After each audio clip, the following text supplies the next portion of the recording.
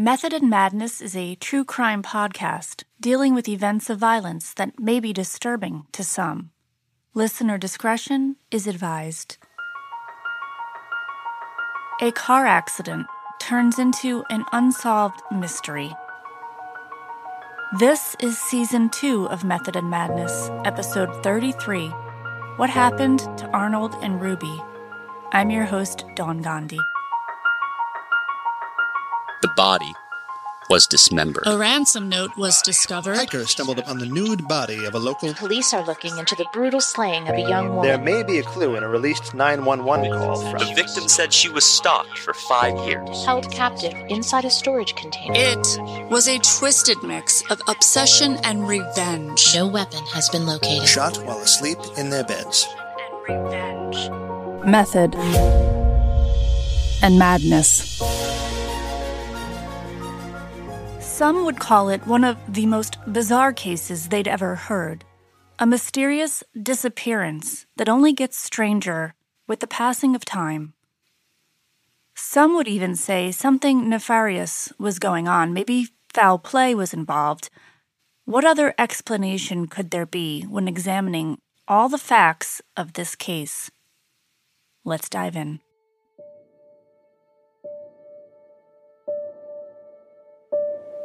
It was early morning Saturday, December 12th, 1992, just east of the tiny city of Lake Andes, South Dakota, near the Yankton Sioux Indian Reservation, the homeland of the Yankton Sioux tribe.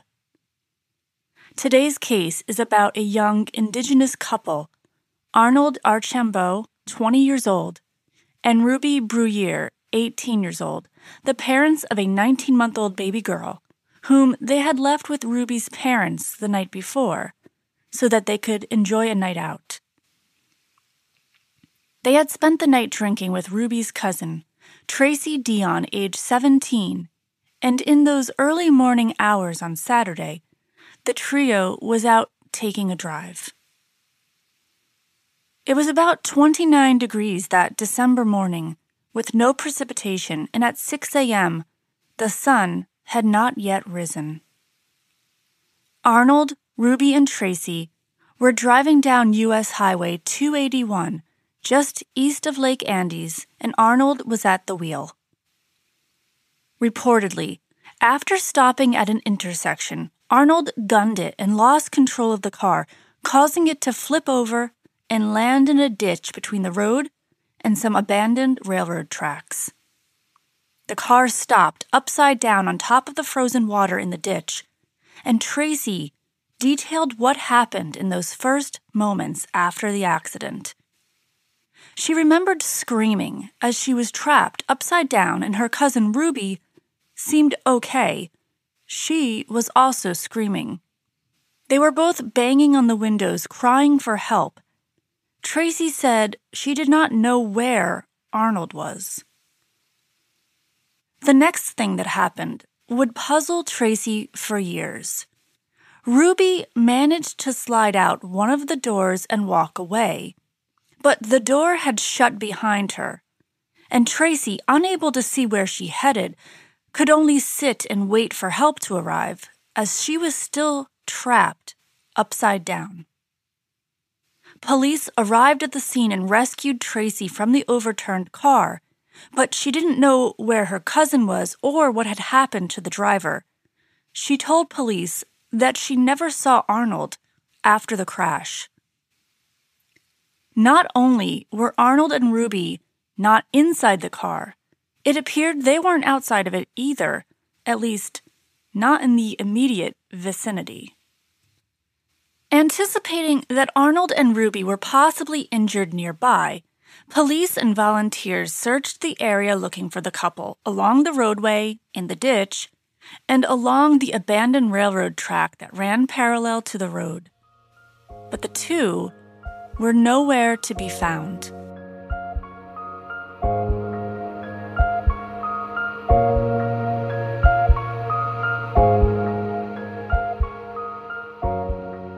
Months passed. Tracy recovered from her injuries, and the families of Arnold and Ruby were desperate for answers. The couple's daughter was being cared for by Ruby's family, and after an exhaustive search, not a single clue turned up to their whereabouts.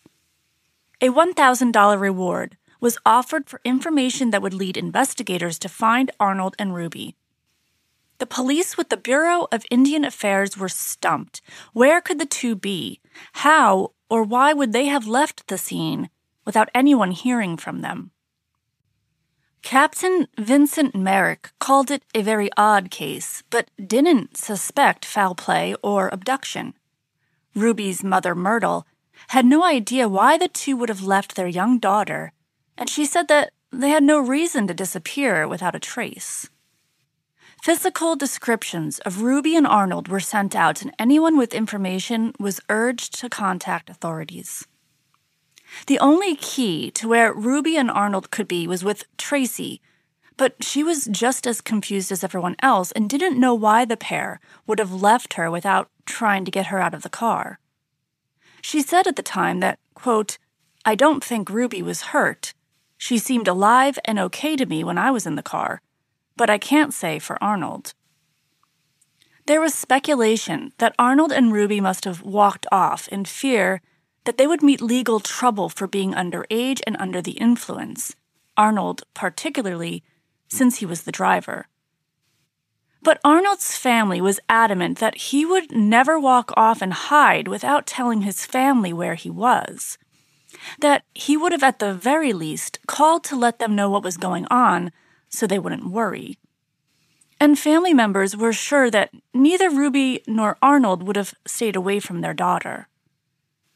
And then, on Wednesday, March 10th, 1993, a passing motorist driving by the scene where the crash had occurred 3 months earlier saw a body floating in 4 feet of water in the ditch next to Highway 281.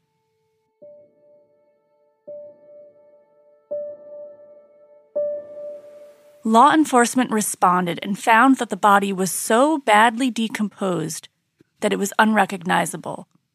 Eventually, it was identified by a tattoo on the deceased's ankle that said, "Love." It was Ruby Bruyere, and she was found only 75 feet from where Arnold's car had crashed. It was bewildering. The police had searched the area in December, so had volunteers, and Captain Merrick said, quote, "Ruby turns up almost 3 months later at the scene of the accident, and where's Arnold? We don't know. He's still missing." An autopsy was scheduled to find out the cause and time of death, and meanwhile, police collected evidence from the area around where Ruby was discovered. The ditch, which was no longer frozen due to the warmer temperatures, was being drained of the water to look for possible evidence. And then, the next day, on Thursday, March 11th, 15 to 20 feet from where Ruby was found, Arnold's body was found.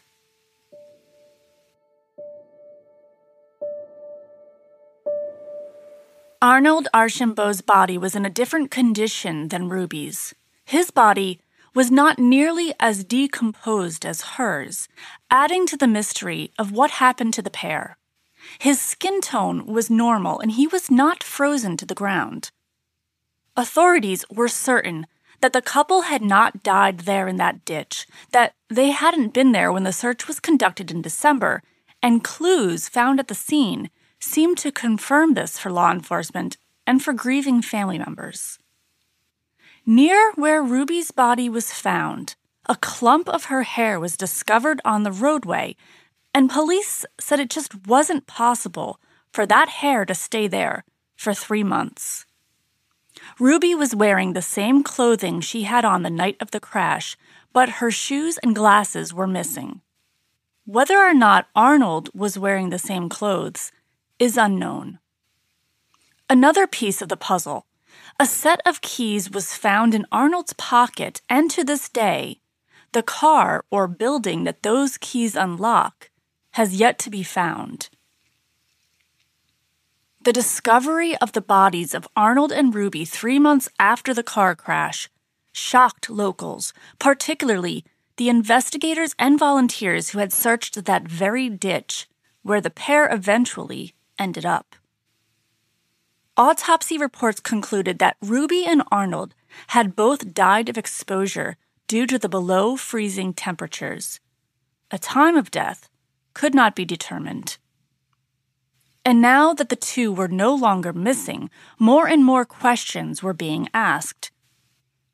How did Arnold and Ruby end up 75 feet away from the scene of the crash when it had been thoroughly searched and nothing had turned up? Where had they been for the past 3 months? Tim Whalen, Charles Mix County State Attorney, believed that the pair had died elsewhere and their bodies returned to the scene of the crash. He said, quote, "We're certain those bodies were not there at the time of the accident." He added that he didn't think they had died where they were found and said, quote, "I don't believe that they did for 2 reasons. 1, they weren't there.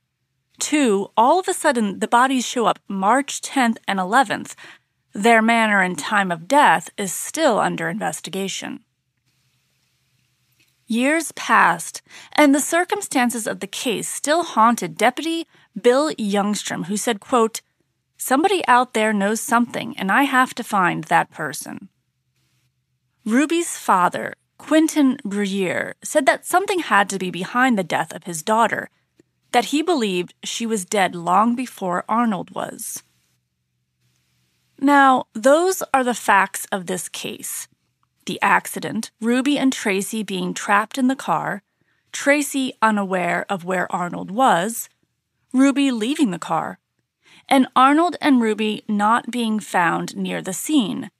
Their bodies discovered 3 months later, 75 feet away from where the car had crashed in 2 different stages of decomposition.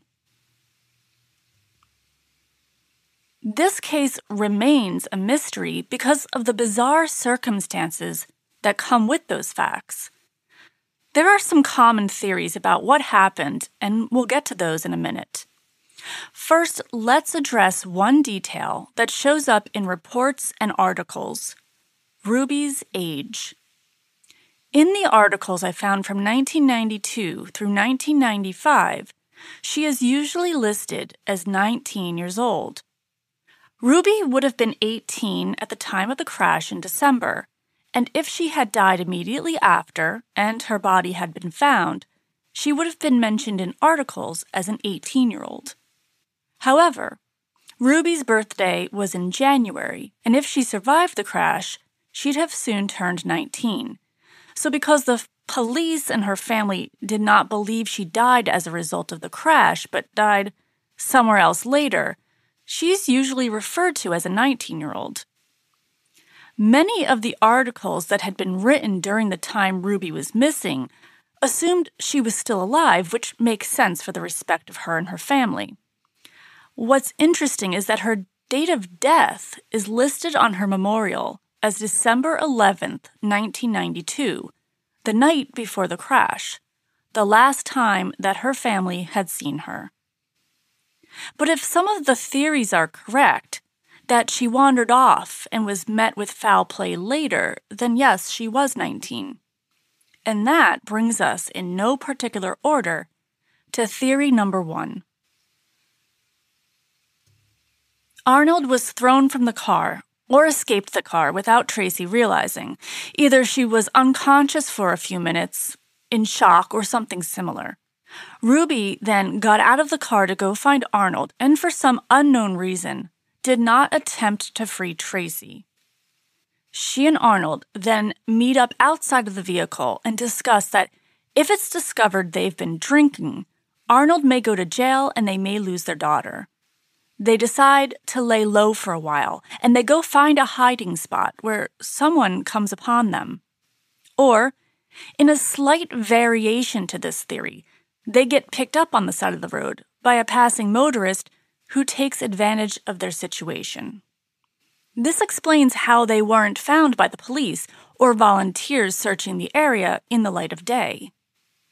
They later end up getting killed And in order to make the death look accidental, or in other words, connected to the crash, the killer returns their bodies to the ditch to make it look like they'd always been there. The bodies being in very different conditions at the time of discovery only fuels these theories. How could that be, unless Ruby died much earlier than Arnold?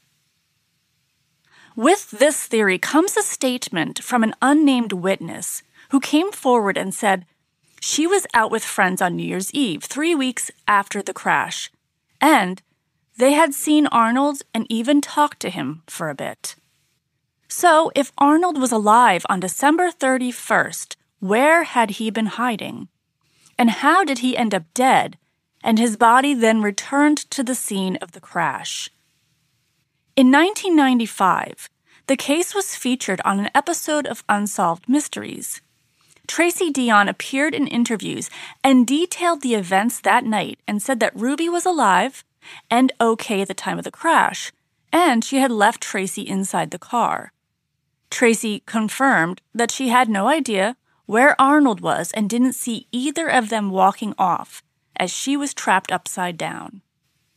The events of the crash were recreated with a stuntman driving and then rolling a car on Highway 281, which had been closed off, and local actors played the 3 people inside the car. Deputy Youngstrom, who worked this case for years, also appeared in the episode and discussed how the couple's bodies were not there when the initial search was conducted. He said, quote, "This doesn't bring up any memories because I've been on the case from the get-go. I was the officer investigating the accident, and I was the officer who found the bodies.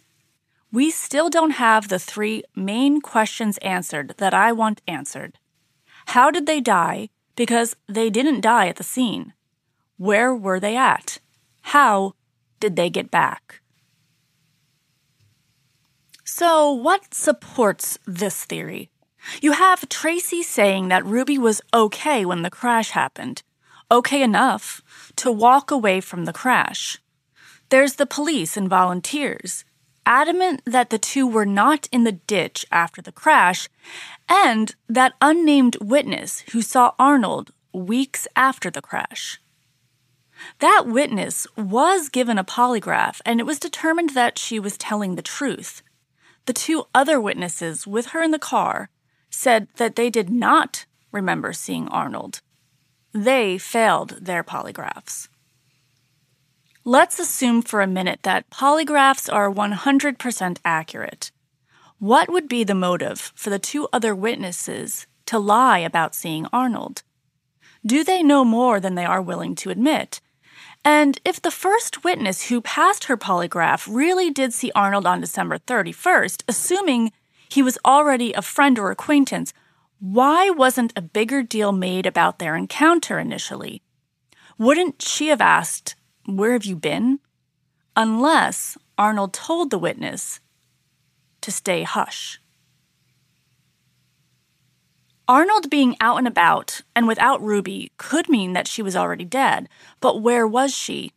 And what situation could explain her death in an unknown location with Arnold out in public on New Year's Eve, only to turn up dead later? The witness theory in general doesn't make a lot of sense to me. Let's put that aside and focus on the other part of the theory about Arnold and Ruby being killed. It's not likely that any of this occurred, but that doesn't mean it's impossible.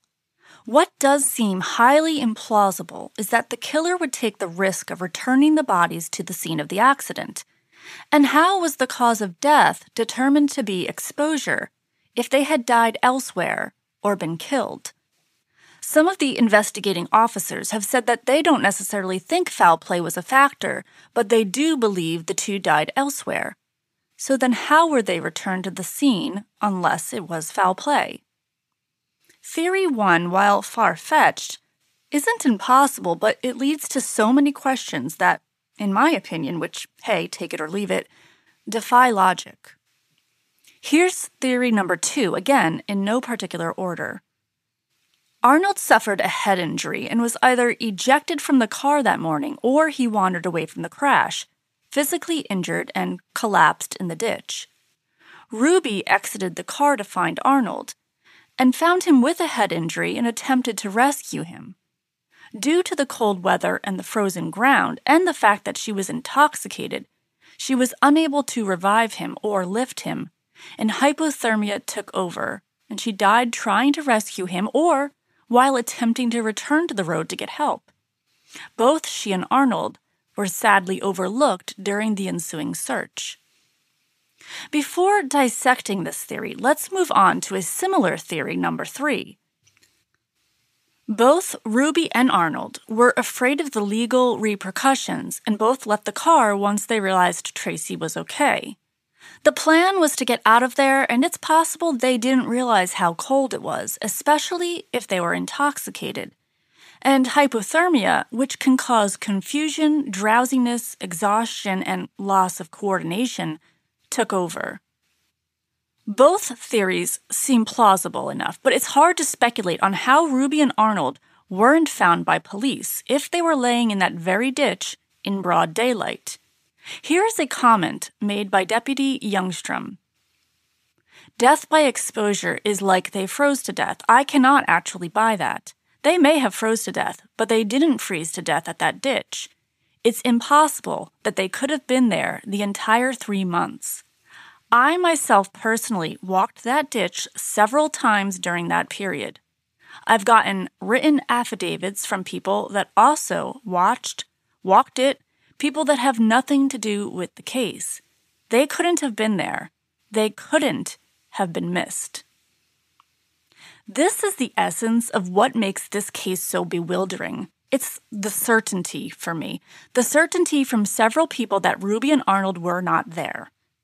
Now, how do theories 2 and 3 explain the bodies being in different levels of decomposition? The process of human decay varies, and one of the factors that contribute is weather. Bodies usually decompose faster in warmer, more humid climates, and dry climates can cause a body to mummify. A cold environment can slow down the process and preserve the body more. It's possible that Arnold's body was found in an area of the ditch that was more frozen, which therefore would make it appear that he died long after Ruby.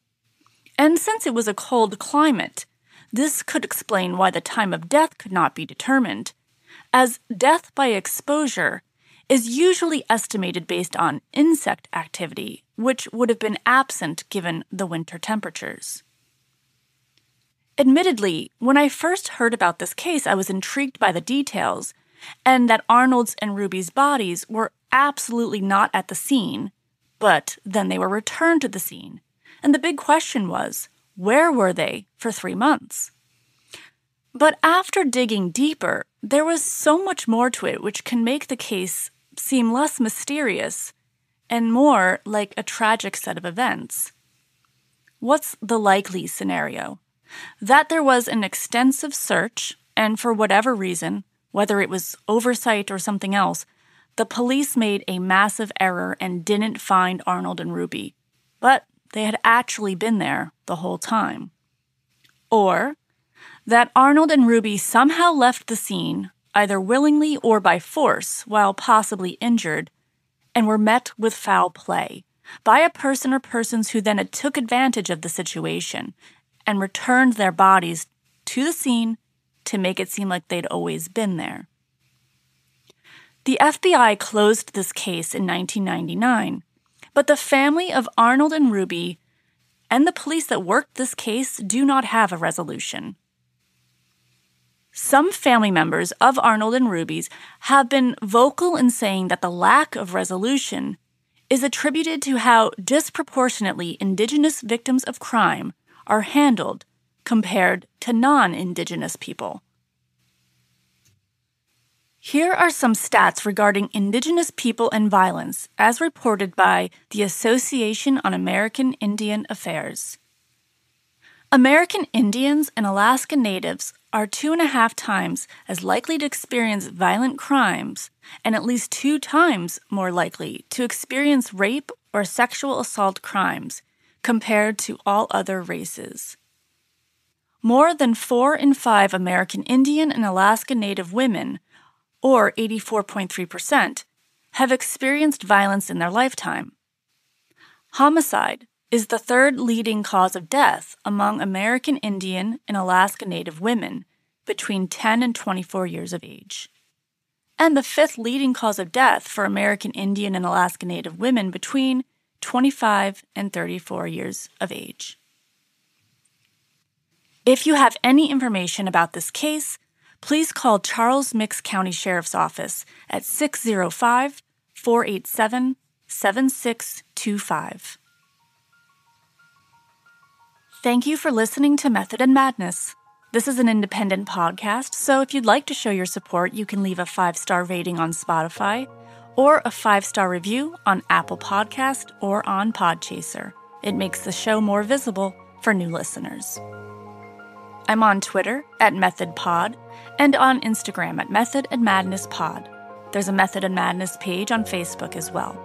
To chat or discuss the episode, reach out to me at methodandmadnesspod@gmail.com. Method and Madness is research written and hosted by me. It is edited by Mo and Spo. Thanks to Faith and John of the Mission Rejected podcast and to Rohan for lending their voices for the theme music. Method and Madness is a true crime podcast dealing with dark and disturbing subject matter. For crisis support, text HELLO to 741-741.